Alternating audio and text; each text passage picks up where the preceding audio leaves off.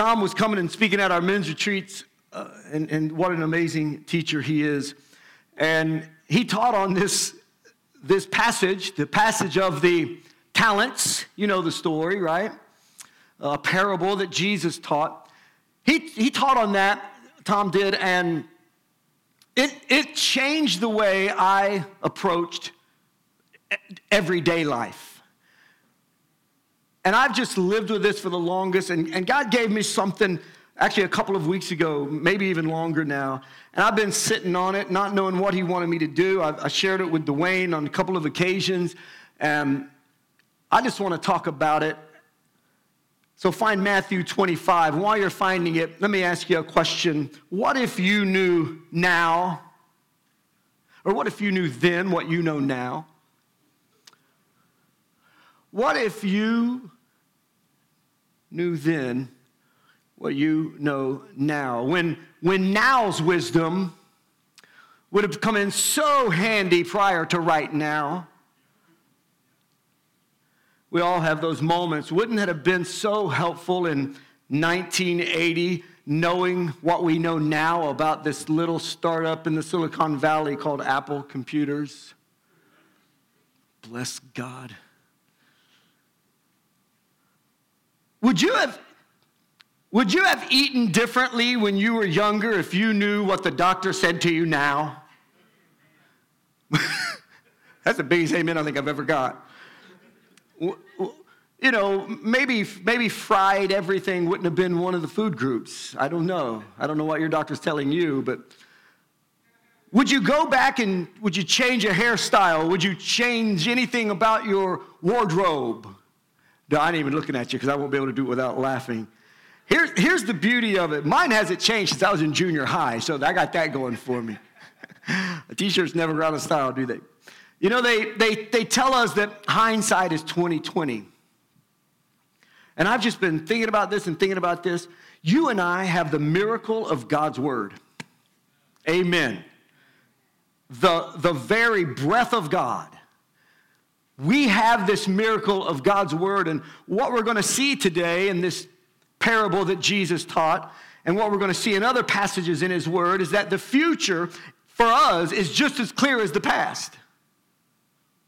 We just have to embrace it, and we've got to walk in it. Amen. I've been talking about this subject of greater. It's just been on my heart. I think, and this is not me wagging my finger. This ain't me telling everything I think is wrong. I'm not that guy. But I do think many people dream too small. I really do. I think the church dreams too small, the church overall. We have so many factors that come into play when we're trying to go forward. And can we just be totally transparent? Almost every decision we make, especially as Americans, it all boils down to our bank account. Doesn't it? And I'm not here to preach on money. I'm just trying to examine my own life, and you guys are just along for the ride. Pastor Dwayne and I, we always joke with each other. When we preach, you got to understand that God's wrestled us to the ground, and we've come up limping every time we get before you guys. So what I'm going to talk to you about is something God's just bending me over backwards on. Greater. A couple of weeks ago when I first kind of introduced this, I said this. It was our key thought that week. I said, you have no idea what God may produce through a single seed planted in faith. Do we believe that? Okay, thank you. You have no idea. I'm not going to pull it out of you, but I'm going to try.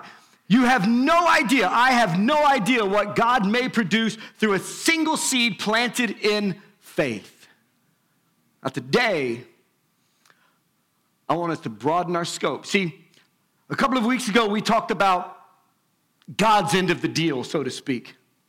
That if we'll just be faithful and planting the seeds in faith, he brings the increase, yes? I mean, he brings it. And we have no idea what he's going to do. But his word is his word, so we kind of got an idea. So when we say things like, I wish I knew then what I knew now, when it comes to our walk with Jesus, we know. We know what we should do now. We know what we should do going forward. He literally takes the guesswork out of it. Amen? Today, I want us to kind of try to get our mind around our end of the deal, if you will, our responsibility. If we have no idea what God wants to do and what he will produce with a single seed planted in faith, our end of the deal is this, and I'd ask you to kind of embrace this. We will miss the greater. We will miss the greater, the abundant. We will miss it when we are consumed by the temporary and not focused on the eternal. We will miss it. We will miss it every time. God will hold up his end of the deal every single time. He won't drop the ball. He won't lie to you. He won't miss a promise. He's going to get it right 100% of the time. So the ball is in our proverbial court right now. And we will miss the greater when we are consumed by the temporary and not focused on the eternal. We've been singing about heaven and coming to earth. I want us to begin living right at this moment like it is so. That's my prayer. Me, my family, you, the church down the road, our neighbor across the street. I want us to live like we believe heaven has come to earth with a kingdom mindset, with a kingdom mentality, focused on the eternal, not the temporary. Are you still with me? We can get so caught up with the things of this world that we miss the stuff that really matters in heaven. We can. Guilty. I'm first in line. I get it. But we can get so caught up on it, we miss the whole thing. Paul said this in Colossians chapter 3. He said, since you have been raised to new life with Christ, pause. Every believer in this house that's called on the name of Jesus has been saved, forgiven of their sins, have been reborn, regenerated, whatever your church history called it. Listen, you have been raised to new life in Christ. Amen. You are brand new. You haven't been remodeled. It's not a makeover. You are brand new. Paul said, since you've been raised to new life with Christ, set your sights on the realities of heaven, where Christ sits in the place of honor. Does anybody else feel this? My God. Where Christ sits in the place of honor at God's right hand. Think about the things of heaven, not the things on the earth. So that's our goal today. That's where we're going. Let's go to Matthew 25. Jesus is going to teach us how to do that. There is this parable in 25 of Matthew that illustrates why an eternal focus is just imperative. It is absolutely critical if you and I want to experience the life that God has given us and called us to live. Matthew 25 is one of the longer parables in the scripture. I'll read it for you and you'll read it with me. For your sake, we'll just read it quickly and I'll make a couple of points. I'll bring some things to the surface and we can mow on it the rest of the day. Matthew 25, if you're reading along, go to verse 14, please. And let's read 14 and 15. If you're going to read with me, say amen. Again, Jesus said, again, the kingdom of heaven can be illustrated by the story of a man going on a long trip. He called together his servants and entrusted his money to them while he was gone. Your translation may say talents. We'll talk about that in a minute. Verse 15, he gave 5 bags of silver to one, 2 bags of silver to another, and 1 bag of silver to the last, dividing it in proportions to their abilities. He then left on his trip. Father, we bless the reading of your word. I ask you, Lord Jesus, that you would bring revelation, that you would take the blinders off of our eyes and pull the scale back from our heart, that we may see you in your word. In Jesus' name, amen and amen. Some translations, instead of bag of silver, they're New King James, and others, they use the word talents. It's that Greek phrase for talent, literally translated as work, skills, ability, etc. But it's one of those words in Scripture that kind of has a double meaning because it's also a form of currency in the day that this was written. So it's very important to get that, because it means when the master comes and divvies out the talents, it means he divvies out the gifts, the talents, the ability, the skills, the time, the resources, and the money. So when you think talents, although the translation that we're parsing out today, it says bags of silver. It means that. So it's not a contradiction, but it means so much more than that. It means everything you are, everything you have, everything you've done, everything you'll do. It can't get any clearer. With that in mind, I want to read those again quickly, and we'll continue with verse 16 through the rest of the story. Verse 14, again, the kingdom of heaven can be illustrated by the story of a man going on a long trip. He called together his servants and entrusted the talents, everything, gifts, talents, abilities, time, resources, money. He entrusted that with them while he was gone, and he gave 5 bags of silver to one, 2 bags to another, 1 bag to the last, dividing it up in proportion to their abilities, and he left on his trip. Verse 16, the servant who received the 5 bags of silver began to invest the money, and he earned 5 more. Somebody say amen. Amen. Come on, stay with me. Verse 17, the servant with 2 bags of silver also went to work, and he earned 2 more. But the servant who received the 1 bag of silver dug a hole in the ground, and he hid the master's money. He hid the talents. He hid the gifts. He hid the abilities. He hid the skills. With the best of possible motive. He wasn't trying to be rebellious. But he wasn't thinking eternally. As my daddy said so many times, and he would tell me, Jeff, you got to think past the end of your nose. This man that was given 1 talent, he wasn't thinking past the end of his nose. He was living in now. Now let's go on. Verse 19, after a long time, their master returned from his trip, and he called them to give an account of how they used his money. And the servant to whom he had entrusted the 5 bags of silver came forward with 5 more bags. And he said, Master, you gave me 5 to invest. I've earned 5 more.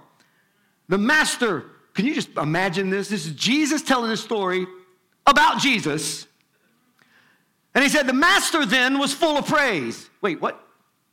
You ever think about that? Now, this is key to what I'm talking about. The master applauded the servant. Well done, my good and faithful servant. You've been faithful in handling a small amount. I'll give you many more responsibilities. Let's celebrate together, Jesus is saying. Let's celebrate together. There ain't no party like a Jesus-sized party. Can we be honest? I don't know. I've been to a couple. The servant who had received the 2 bags of silver came forward and said, Master, you gave me 2. I invested it. I got 2 more. The master said, well done, my good and faithful servant. You've been faithful in handling this small amount. So now I will give you many more responsibilities. Let's celebrate together, because it ain't about the amount. 24, then the servant with the 1 bag of silver said, Master, how you doing? Yeah, I kind of see now how it was supposed to go. So you gave me 1, but I know you was a harsh man, harvesting crops you didn't plant, gathering crops you didn't cultivate. And I was afraid I'd lose your money, so I hid it in the earth. Look. Here's your money back. I didn't keep nothing. No, I'm giving it all back to you. But the master replied, you wicked and lazy servant. If you knew I harvested crops I didn't plant and gathered crops I didn't cultivate, why didn't you deposit my money in the bank? At least I could have gotten some interest on it. Amen. This is how much the stewardship of our whole life matters to God.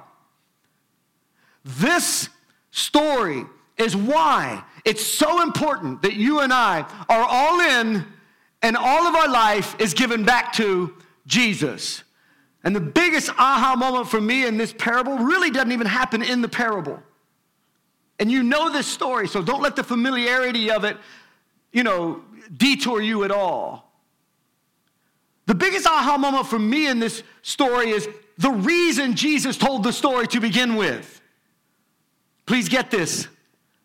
Most of us have heard it, we're familiar with it, but you might not be aware of why Jesus told it. The reason he told it is found in the same chapter, but in verse 1, and even in our text. The Bible says, Jesus said, then the kingdom of heaven will be like ... So he's getting ready to talk to the people that follow him, you, me, his disciples of old. And he's going to try to explain through this beautiful object lesson, if you will. He wants to give a parable, and he's trying to explain that the kingdom of heaven is like this and this and this. I want to live like the kingdom of heaven is at hand. Amen. I know you do too. Now remember the question we started with. What if we knew then what we know now? What is Jesus doing in this story? What's he doing in this parable? He's giving you and I insider information on how to be successful and live greater now. That's what he's doing. He's giving you information that if we will apply it, we will begin to reap a harvest that we can't contain. Somebody say amen. He wants to illustrate to us how now impacts eternity, but in a greater way. In a greater way. He's given you the blueprint. He's given me the blueprint of how the economy of heaven works. Amen. So I think we need to learn it. And if you already know it, I'm just here to remind you and remind myself. But let's look at it. So Jeff, how do we live with an eternal focus based on this? Based on what Jesus just taught us, how do we live with an eternal focus based on this story that Jesus just told? Glad you asked. Number one, if you're taking notes, we must understand and accept. Everybody say understand and accept. Those are two different things. Because we can say we get it, but we have to accept it. And when you accept it, now you got to do it. So my question really ain't even do you understand it, because I know you do. I want us to go a little deeper, a little harder. We got to understand and accept that God owns everything. Forget about it. Story over. God owns everything. Can we just be honest today? This is a challenge for all of us. Now, you may be farther along than you were 10 years ago, but at some level, listen, Jesus talks about this a lot. Jesus wouldn't have had to talk about it a lot if this wasn't a big deal. And we struggle with understanding and accepting that God owns everything. Everything. Our earth-focused mindset, let's see, don't raise your hand, don't elbow anybody, but our earth-focused mindset, our temporary focused mindset is I've worked hard for this.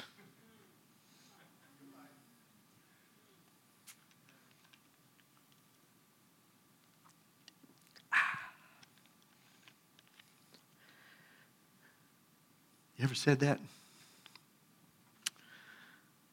And what I hope you don't hear is me contradicting that, because I'm sure you do. But can I say you didn't get what you got because you worked hard? I know a lot of people that work hard and don't have what you have, don't have what I have. Our earth-focused mindset is I worked hard for this. How about this? I earned this. Man, this is hard. I've saved everything for this. How were you even able to save everything if the provision wouldn't keep coming?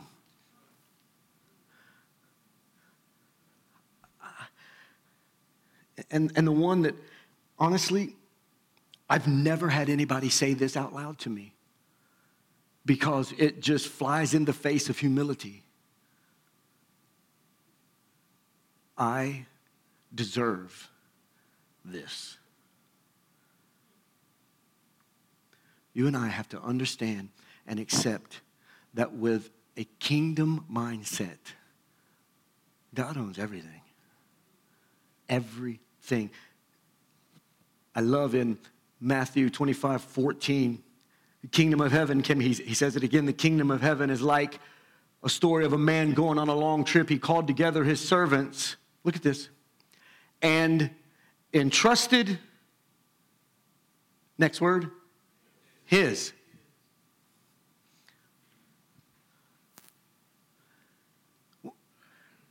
We know that because we've read it dozens of times.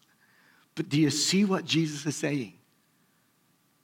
The illustration is he's the master.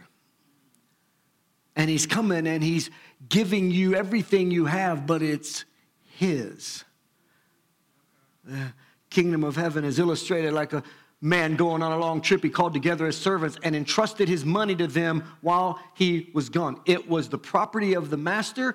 It had always been the property of the master. It will always be the property of the master. He didn't give that to them and they now took ownership of it. No, he gave it to them to steward, to manage, to be smart with, to literally ask the question that was asked so much in the 90s that we got tired of hearing it. What would Jesus do? What would Jesus do? What would Jesus do? This mindset is so important, and it's so much more important to our life than we realize, that God created us to be like his son Jesus. We've got to understand and accept that it's his. He created you, he created me to be open-handed. He created you and he created me to manage everything he's given you. Time, abilities, gifts, skills, money, the breath in your lungs, whatever it is, the life that you live, it's God's. Amen. And if you actually buy into the lie that what you have is yours, it is impossible for you to live heavenly minded. It's impossible. Because you cannot live closed-handed. You cannot live like any of this is yours if you want to live with your mindset on eternity. You can't. It's impossible. We close down. We start thinking we're owed something, that what we have we earned or we deserve, and we got what we got because Jesus gave it to us, because it's his. But when the moment you say, hold on, when the light bulb comes on and you say, wait a minute, everything belongs to God. I'm a steward, not an owner. I'm a manager of it. I'm not an owner. Then listen, living a life of open-handedness is easy because it's not mine. It's not mine. And I believe, and I believe this with my heart. I don't think it. I believe it. I believe that this is the reason, not a reason, but it's the reason that God calls us to honor him with the tithe or the 10% of everything off the top, because it's his. I believe it. Listen, it forces us to change the way we think about stuff. It's not mine. Listen, let me just knock all the edges off of this. Being faithful with everything you have, and I mean everything, it's a declaration of God's ownership.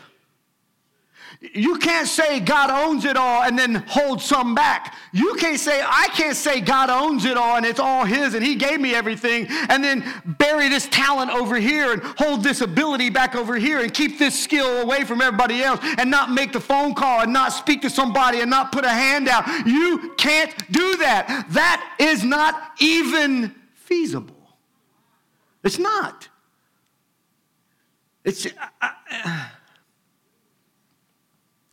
Every time we honor God with everything in our life off the top, we are declaring his ownership. I love Leviticus chapter 27, verse 30. 1/10, the Bible said, 1/10, that's the tithe, of the produce of the land, whether grain from the fields, fruit of the trees, belongs to the Lord and must be set apart to him as, say it, holy. Why? Because he owns it. He owns everything. Every time we get paid, every time we get something, every time we open our eyes, when the sun comes up in the morning, we have opportunity to remind ourselves that everything I have is God's, and I'm going to honor him with it from beginning to end. When the sun comes up, when the sun goes down, while I'm eating, while I'm going out, while I'm coming in, while I'm talking to somebody, while I'm hanging out, when I'm joking, if I'm working, if I'm striving, if I'm sweating, if I'm bleeding, it doesn't matter. It's all God's. It's all God's. And we will not embrace the greater that he has for us as long as we live in the now, in the temporary, without a kingdom mindset. Somebody say amen. God help me with it. Can I say I've struggled with this in the past? Being honest with you, I can't preach it and not be honest. I've struggled with possessiveness of my time, especially. I even struggled with possessiveness of my stuff. Struggled with possessiveness of my heart.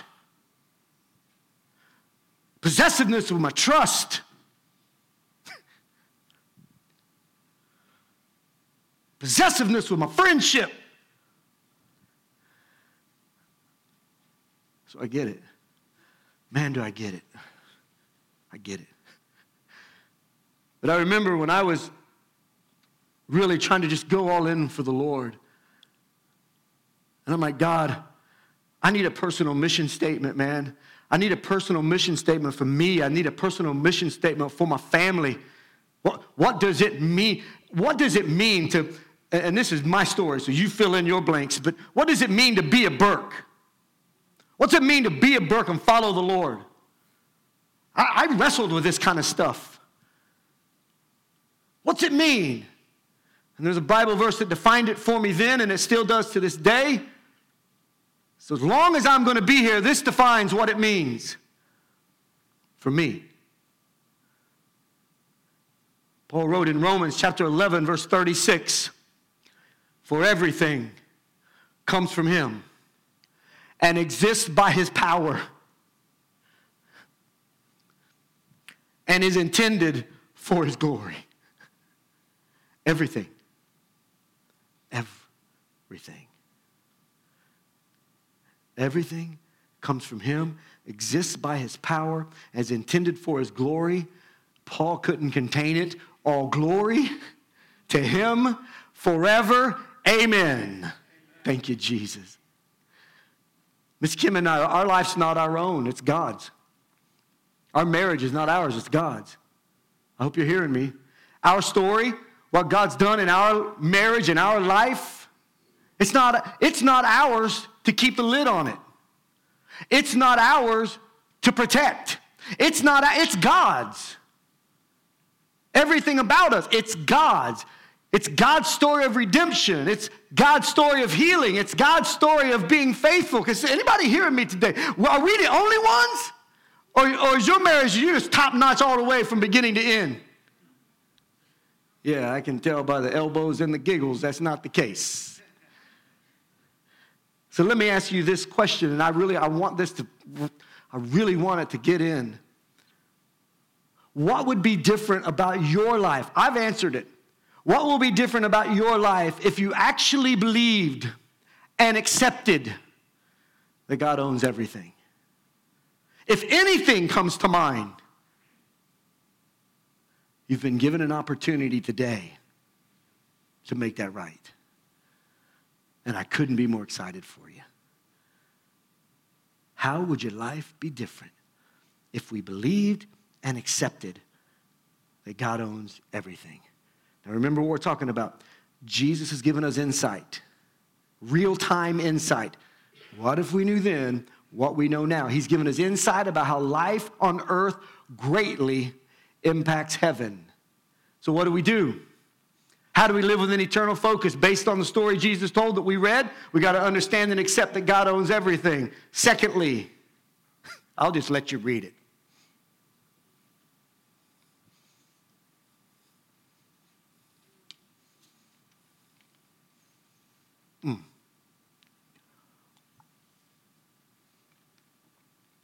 How sobering is this truth?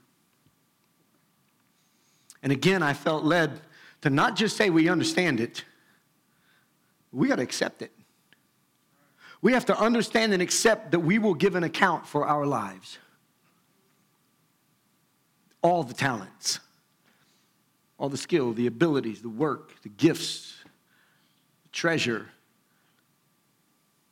Verse 19 of our text said, after a long time, their master returned from his trip, and he called them to give an account. Give an account of how they had used his money. So he comes and he's settling the account. He wants to know what they did. And this is what I gave you. What have you done with it? I've been gone. I've not been in your presence, yelling at you, telling you what to do. While I've been away, what'd you do with what I gave you? First, number one, you come up here and let me talk to you. There was a face-to-face encounter where nothing could be hidden. And you and I need to understand and accept that one day we're going to give an account. Amen. When I read this, because sometimes when I read the scripture, I read it like a victim. And many times when I read this, I have in my mind conversations I would have with my mama. See, this probably wasn't you, because, I mean, you weren't as mischievous, but I would come in the room and Mom would say, Jeff, is there anything you want to tell me? Not really, no. No, but here's the thing, and Miss Kim will testify to it. My mom was psychic. I don't even know how scriptural that is in terms of my mama, but here's what I know. Jeff didn't get away with nothing. Could be, I just wasn't slick enough. I don't know. But Mom knew everything. Mom would say, something you want to tell me? I need to talk to you, but is there anything you want to lead with? This is a no-win situation. If you approach giving an account like this, it's a no-win situation. Furthermore, you will not be motivated to accept God owns everything. Because listen, if you feel you're going to lose regardless, you'll do what's best for you. And that doesn't make you bad, it makes you completely normal.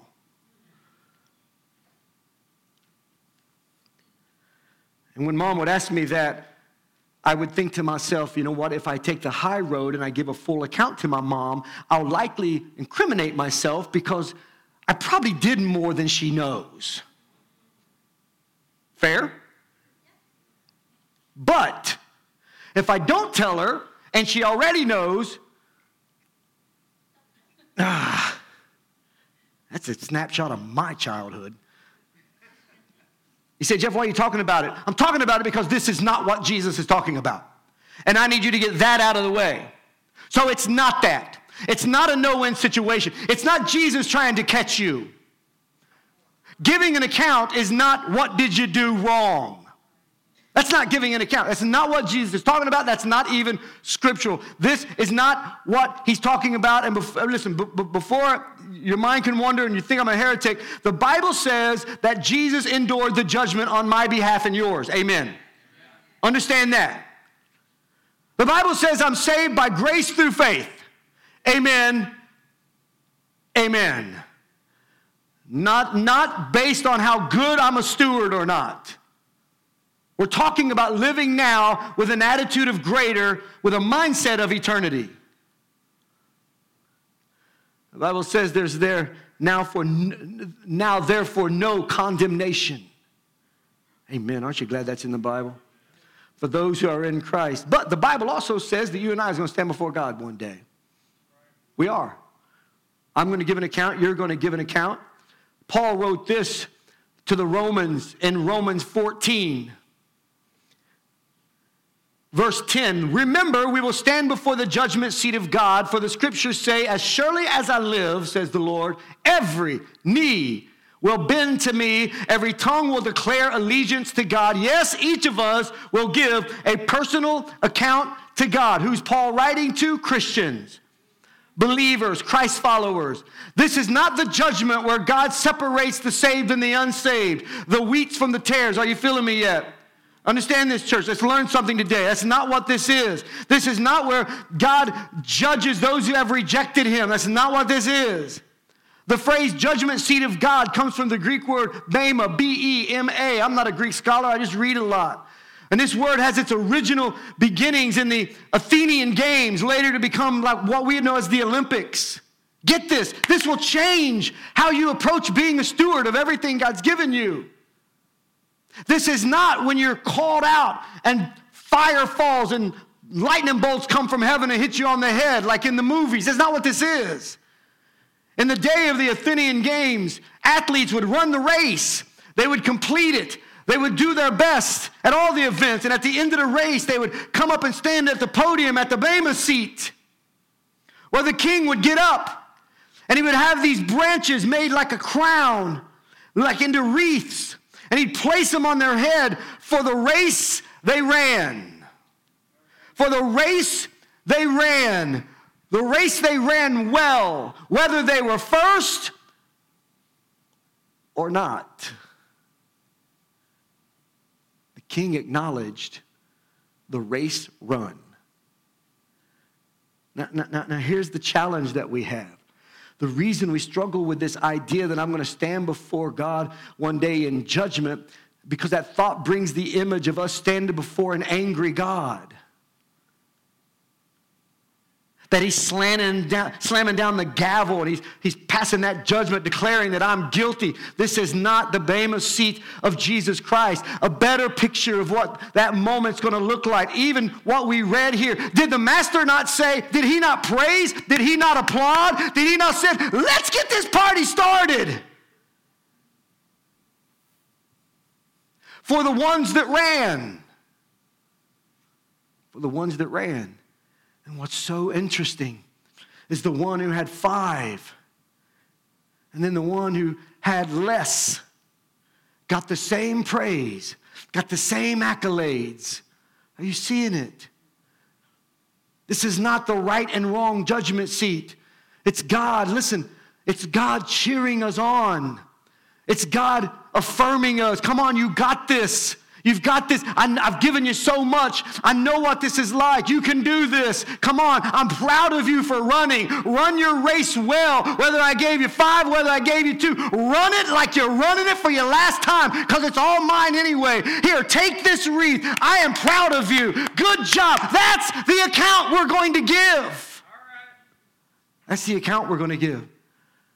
That's the interaction with Jesus we're going to have. Don't give up. Keep stewarding your life. Keep doing it. Keep running. Take care of everything I've given you. From the least to the greatest. He's sitting on the edge of heaven. Man, would you picture it? He's planning for how he's going to reward you for what you've done with what he's given you. We have to understand and accept that we will give an account one day with the stuff that's already God's that he gave us. So how would you live differently if you believed and accepted that one day you'll stand before him? Not to get condemned, but to be honored.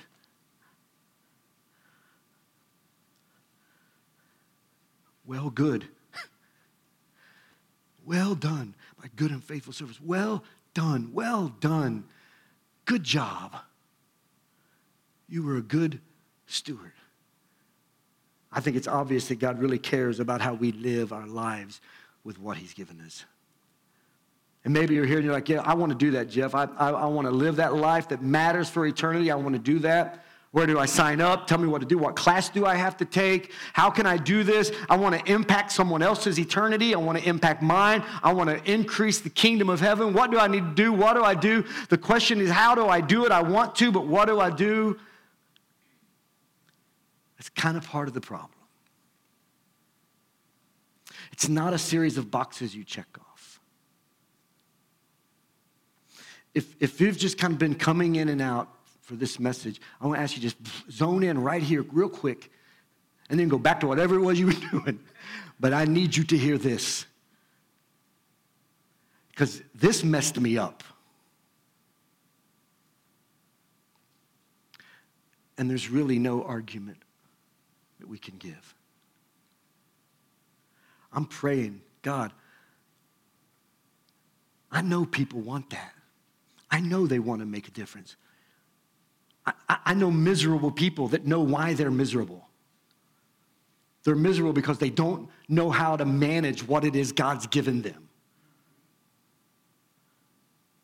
And I'm not denying training that needs to be done and study that needs to happen. I'm so not doing that. But it starts with a decision.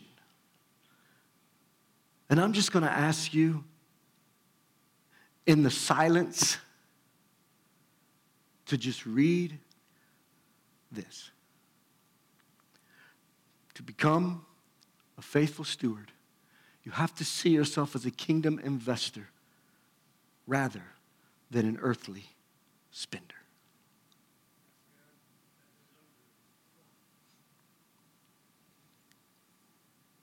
Just read it. Feel it. You can argue with God about it if you want. I'll wait.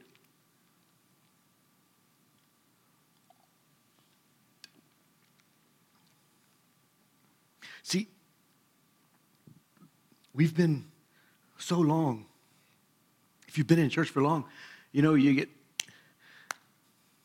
get hammered on how you view God. And I'm not saying we all need to adjust our sight, amen. I mean, the bigger he gets, the smaller everything else gets, amen. But when it comes to this subject, you need to change how you view you. You're not just doing time on earth. No, to become a faithful steward that's all in with every area of our life, we have to change the way we view ourselves. And we have to view ourselves as a kingdom investor rather than an earthly spender. You change the very lens by which you look at your life. Kingdom investor, not an earthly spending. When I felt like God really gave me that, and I was talking to Pastor Dwayne, I think a couple of days after that, and I said, man, this moved me. This changed me. And I said, but I don't know what to do with it. And he was encouraging and, admonished me. And I said, I just got to live with God on this for a minute. And I started to unpack it. Okay, God, I get it. You want me to be a faithful steward. I get it. It's a matter of becoming. It's not a matter of doing. I get it. Okay, God, I'm feeling you. I got to see myself differently. Get it. Investor, spender. That's what messed me up. I understand the kingdom mindset. Understand the difference is an earthly mindset. Got it, God. Investor, spender. That's what messed with me. What is spending? Spending is nothing more than trading. Hear me. Spending is nothing more than trading. I'm trading this for that. I'm going to trade you this for that. Now, if you're smart, you want to get the best deal. And if you got a guitar you're selling cheap, let me know. We'll work something out. Spending, I heard Kim groan. Spending is nothing more than trading. You got to think about it. I'm trading this for something. Burp. Trading. I'm giving something in exchange for something else. But to invest, you're giving something with the expectation of greater. If you're not, you're horrible at it. Amen? I hope that I hope when you're opening the CD or whatever in your money market, that you're shooting for the best return. Can I have the most average return that your institution offers, please? In fact, let's go below that. Nobody does that. So we get it. We get it. We just won't use that template to lay it over our life in the spiritual. Spending is nothing than an exchange. You might do well a couple of times, but at the end of the day, you're going to break even or worse. Investing is the mindset of, I'm putting this in, but here's what I know. Here's what I know. It may not be today, Dwayne, it may not be tomorrow, but something greater is going to come out of what I just deposited. Something bigger, something better, something that my mind can't even imagine. More than I can think, more than I can dream, more than I can pray. Something greater is going to come because I'm investing. I'm going to not bury it. I'm not going to put it in the ground and hope to break even. No! I don't want to give God back exactly what he gave me. I want to give him back greater than he gave me. Thank you, Jesus. To understand that you want to become a faithful steward, you have to change your mindset about you. Not about your neighbor, not about your spouse, about you. And you want to become a kingdom investor, not an earthly spender. Is somebody feeling me today? God. Every decision I make, every hour of every day, I have to view it as an investment. No, you didn't hear me. That doesn't mean you walk around with your big family Bible with the picture of California Jesus on it, and you walk around and you're like, quote, no, I'm not even talking about that. Every decision you make, every decision I make, every moment of every day, we're either investing or we'll trade. When I shared this with Kim for the first time, and I didn't even know what I was talking about, I ain't gonna lie to you. She's so nice. That's great, babe. Right after that, she was making dinner, and right after that, she said, oh, you know what, man, we need some cheese and we need some this. Oh, I'll go get it. She said, so you go in the store, you spending your time at the store or investing your time at the store? Well, part of it is spending because I'm exchanging this for some Tillamook sharp cheddar. But there's also an investment involved. I'm driving to Kroger, thinking about that. And I'm like, okay, all right, I got this. God, I want this to be an investment. I got home, I told Kim, I didn't get to the door. Hey, Jeff, hey, my grandma, man, she's having some work on her heart.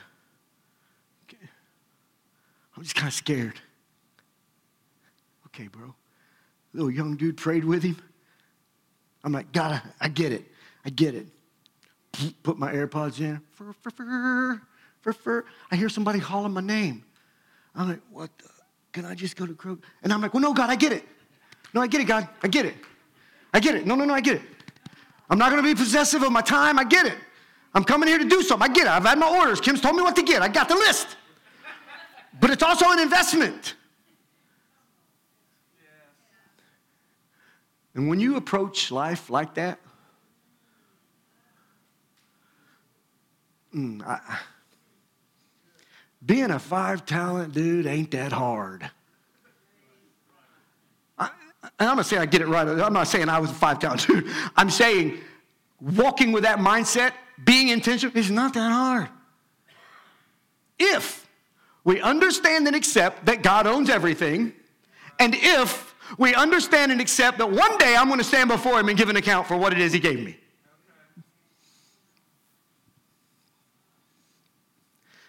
You can spend time, you can invest time. You can spend money, you can invest money. You can spend your talent, you can invest your talent.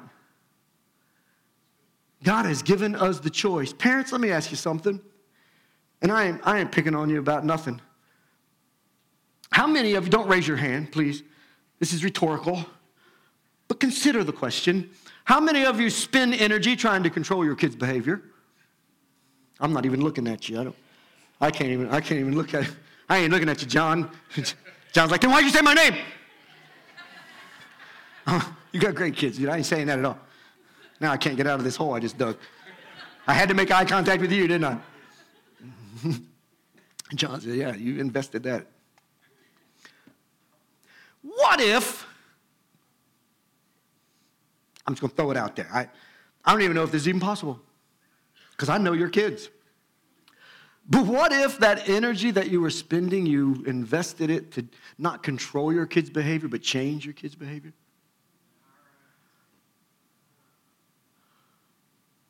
And I get it because the first thing you thought of was easy for you to say, Mr. No Kids at Home. Have you tried to raise grown kids?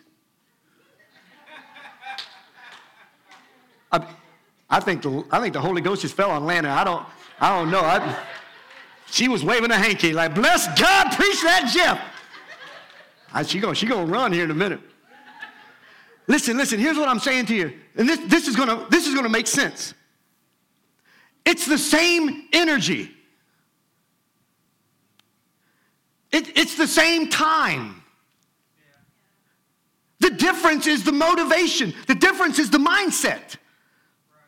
Am I just going to keep spending energy, barking out orders, telling them what to do, trying to control their behavior? Or am I going to recognize the way they're bent? Somebody needs to hear this. Am I going to recognize what they lean into and then play on that and now invest my time and energy into changing their negative behavior by the way they're slanted, the way they're bent, the way they lean into things? Am I going to take that same energy and effort and time instead of no, yes, control? Am I going to change that now and invest in changing the behavior? Does anybody understand what I'm saying? It's just like making a monetary investment because you're hoping the reward is greater. We've been promised in our text there will be a return on the investment.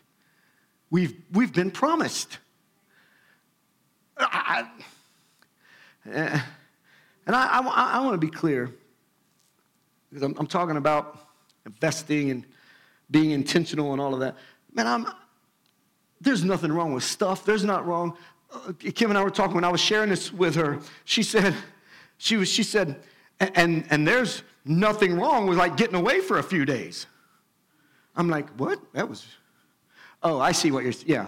One, she was telling me I need to get out of town. And two, she was saying even that is an investment. You feeling me? So I'm not trying to bring restrictions. I'm trying to preach freedom in this house. Freedom with the understanding that this ain't mine. This breath ain't mine. This life ain't mine. This chump change I had in my pocket ain't mine. It's God's. And it's for his glory. Amen. Amen. Amen. What if listen, the stuff that we have, what if God was just trying to get us to understand stewardship and we just replace that line item with something with eternal value? I'm going to suggest you wouldn't miss it. Because when you see yourself as a spiritual investor, it changes you, it changes me, and exponentially changes eternity. Let me close. I remember the first time Kim and I went out of the country.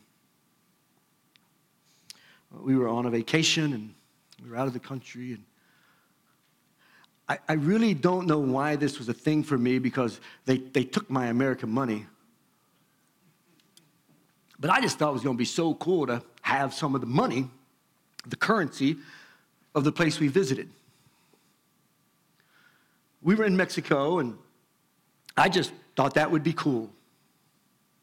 So I did that, and I came home with pesos that are worth nothing here.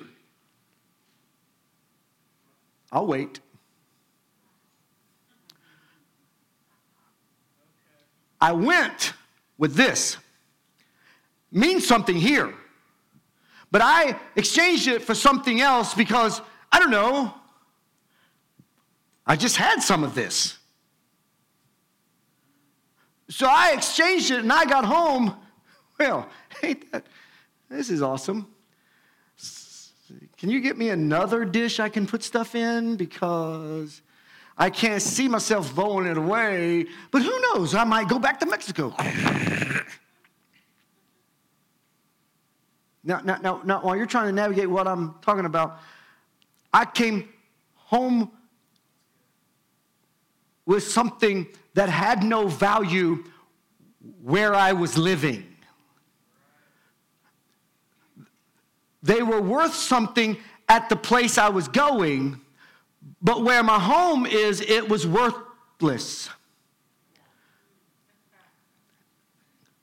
One day in heaven, we'll discover that what we spent a lifetime obsessing about, what we spent a lifetime accumulating, what we spent a lifetime buying, what we spent a lifetime arguing about, what we spent a lifetime fretting over, crying over.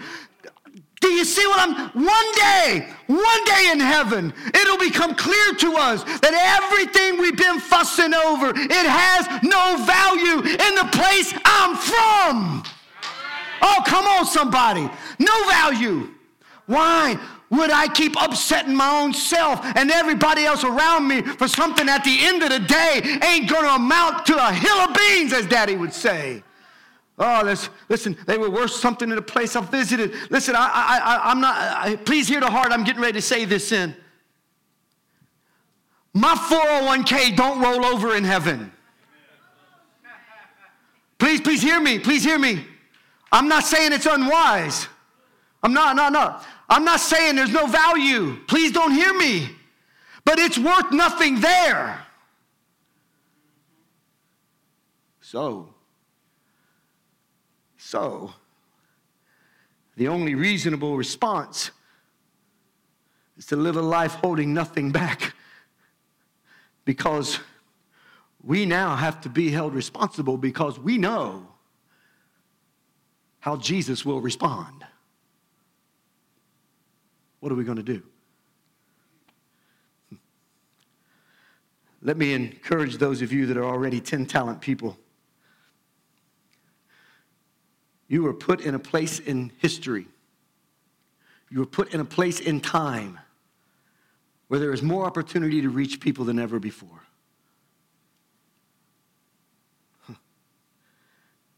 You're here. You're planted in a 10-talent church. That's our mindset. Our mindset is eternity. You're planted in a 10-talent church, but let this wake us up.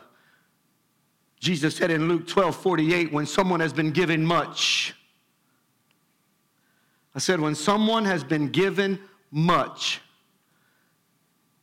Don't raise your hand, but is there any of us that can say we haven't been given much?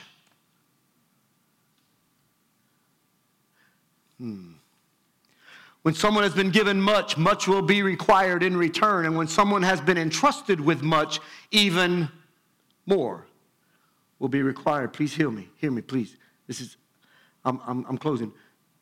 You're saved by the death and resurrection of Jesus Christ, period. But your life and your stewardship will echo for all of eternity. What you do right now, not just for you, but the people that will come to know Jesus through your life, the people under your roof. For a moment, can you just try to imagine what heaven's going to be like? Come on. In the presence of the one who gave it all. No more sin. Can somebody say amen to no more broken hearts? How about no more cancer? Come on, somebody. No more pain, no more tears. Just perfect love in the presence of the creator of the universe. Come on, man. And knowing what we're going to experience, I think we need to apply that reality to how we live today. If that's our focus.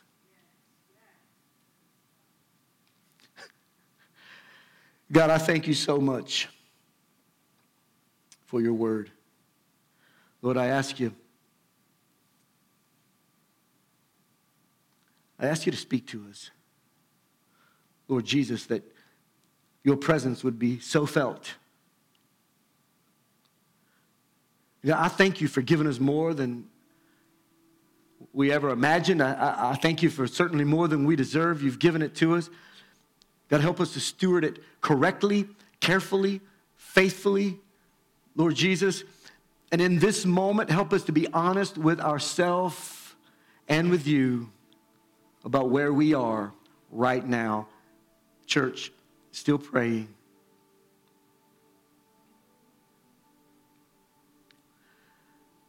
Some of you may be just kind of feeling the weight of this a little more. Maybe I've just kind of put the exclamation point on the end of what God's already been talking to you about this week. Ain't God awesome? Some of you might feel like there's parts of your life that you're really not investing, that you're really just spending it. And maybe you kind of hung on that when God said that to us. Maybe your focus has been about your existence here, and you're losing sleep over it, and you're fretting over it. And I'm not condemning you for it, but maybe there's one of those things that's going on in you, and you're saying, today's the day that by the Spirit of God and what He's speaking into me, I am not going to spend my life that way any longer.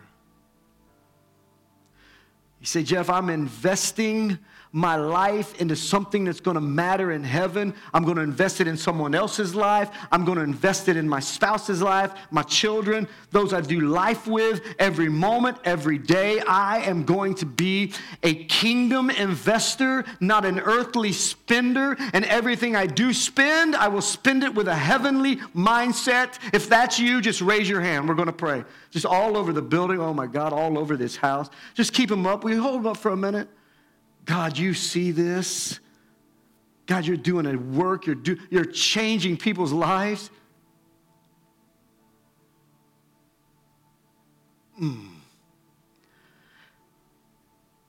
Father, I'm humbled by the response to your word. And so, God, I publicly thank you for allowing me to share that. God, thank you that I'm part of a community of believers that want to be 10 talent men and women. God. That they want to live their life with meaning, eternal meaning. And God, whether this was the spiritual light bulb coming on and they're totally changing everything, or if they're just recommitting to you what you're already working in them. I pray, Lord Jesus, that give us eyes to see people, stuff, events, life with an eternal mindset. As we continue to pray, we've talked a lot about value. We've talked a lot about things that matter and things that don't matter. And in this context, I want to talk to you today that matter. And you matter so much that God gave His best. And He gave His all in His Son, Jesus Christ, who, though He did no wrong, He bore my sin, past, present, and future, on a bloody cross. And He gave His life. They chucked Him in a hole. 3 days later, He came up in new life and resurrection power. And He did that because you have value. Because you matter. And if maybe in our time together, what God's brought to your mind is the reason you struggle with understanding and accepting that it's all His, and understanding and accepting we'll give an account with what we do with it, it's because He's just not Lord of your life. Your relationship with Him is spotty at best or non-existent. Regardless, I'm glad you're here. Online, you're watching this, and you know the relationship you have with Jesus. You matter. So watching this in this room, if you're like, Jeff, I feel like I don't mean a lot to people. And I want to change the way I see myself by looking at myself through the lens that Jesus sees me. Today, I come to him in humility, confessing as a sinner and receiving his gift of forgiveness once and for all. Jeff, today, I give him my life and I put him on the throne of my heart. If that's you, just raise your hand. We're going to pray. God bless you, son. I'm proud of you. God bless you. It takes so much courage. Who else? Who would join these two and say, today is my restart button, man. Today is my do-over. Today, my attitude changes about who I am and why I'm here. Anyone else? God bless you. Thank you, ma'am. What courage. You at home, 3 of us here at our campus have said, yes, I'm coming to Jesus. Yes, I give my life to him. That invitation extends to you. Agree with me, Father, in the name of Jesus, I confess I'm a sinner. I confess I need you. I confess I've missed the mark. I confess that you're right and I'm wrong. And in the name of Jesus, I ask you to forgive me. Lord, I ask that you would cleanse me from all the hatefulness and the bitterness and the unrighteousness that's in my life, my negative mindset, my broken heart. Heal me, Lord Jesus. Make me whole, make me brand new. I say yes to you. Where you lead, I'll follow. Father, when I fall, I know you'll pick me up. But I make you the Lord of my life. Thank you for calling me and inviting me one more time. I say yes to you. In Jesus' name, amen. Church, can you give him praise in this house? Listen, if you made a decision for the Lord today, I don't need to know the details of your decision. It's a personal matter, but it's not private. So I'd love for you to fill out a card so we know how to pray. We know how to celebrate with you. Just fill out one of those cards Miss Heather talked about. Put it in one of the boxes.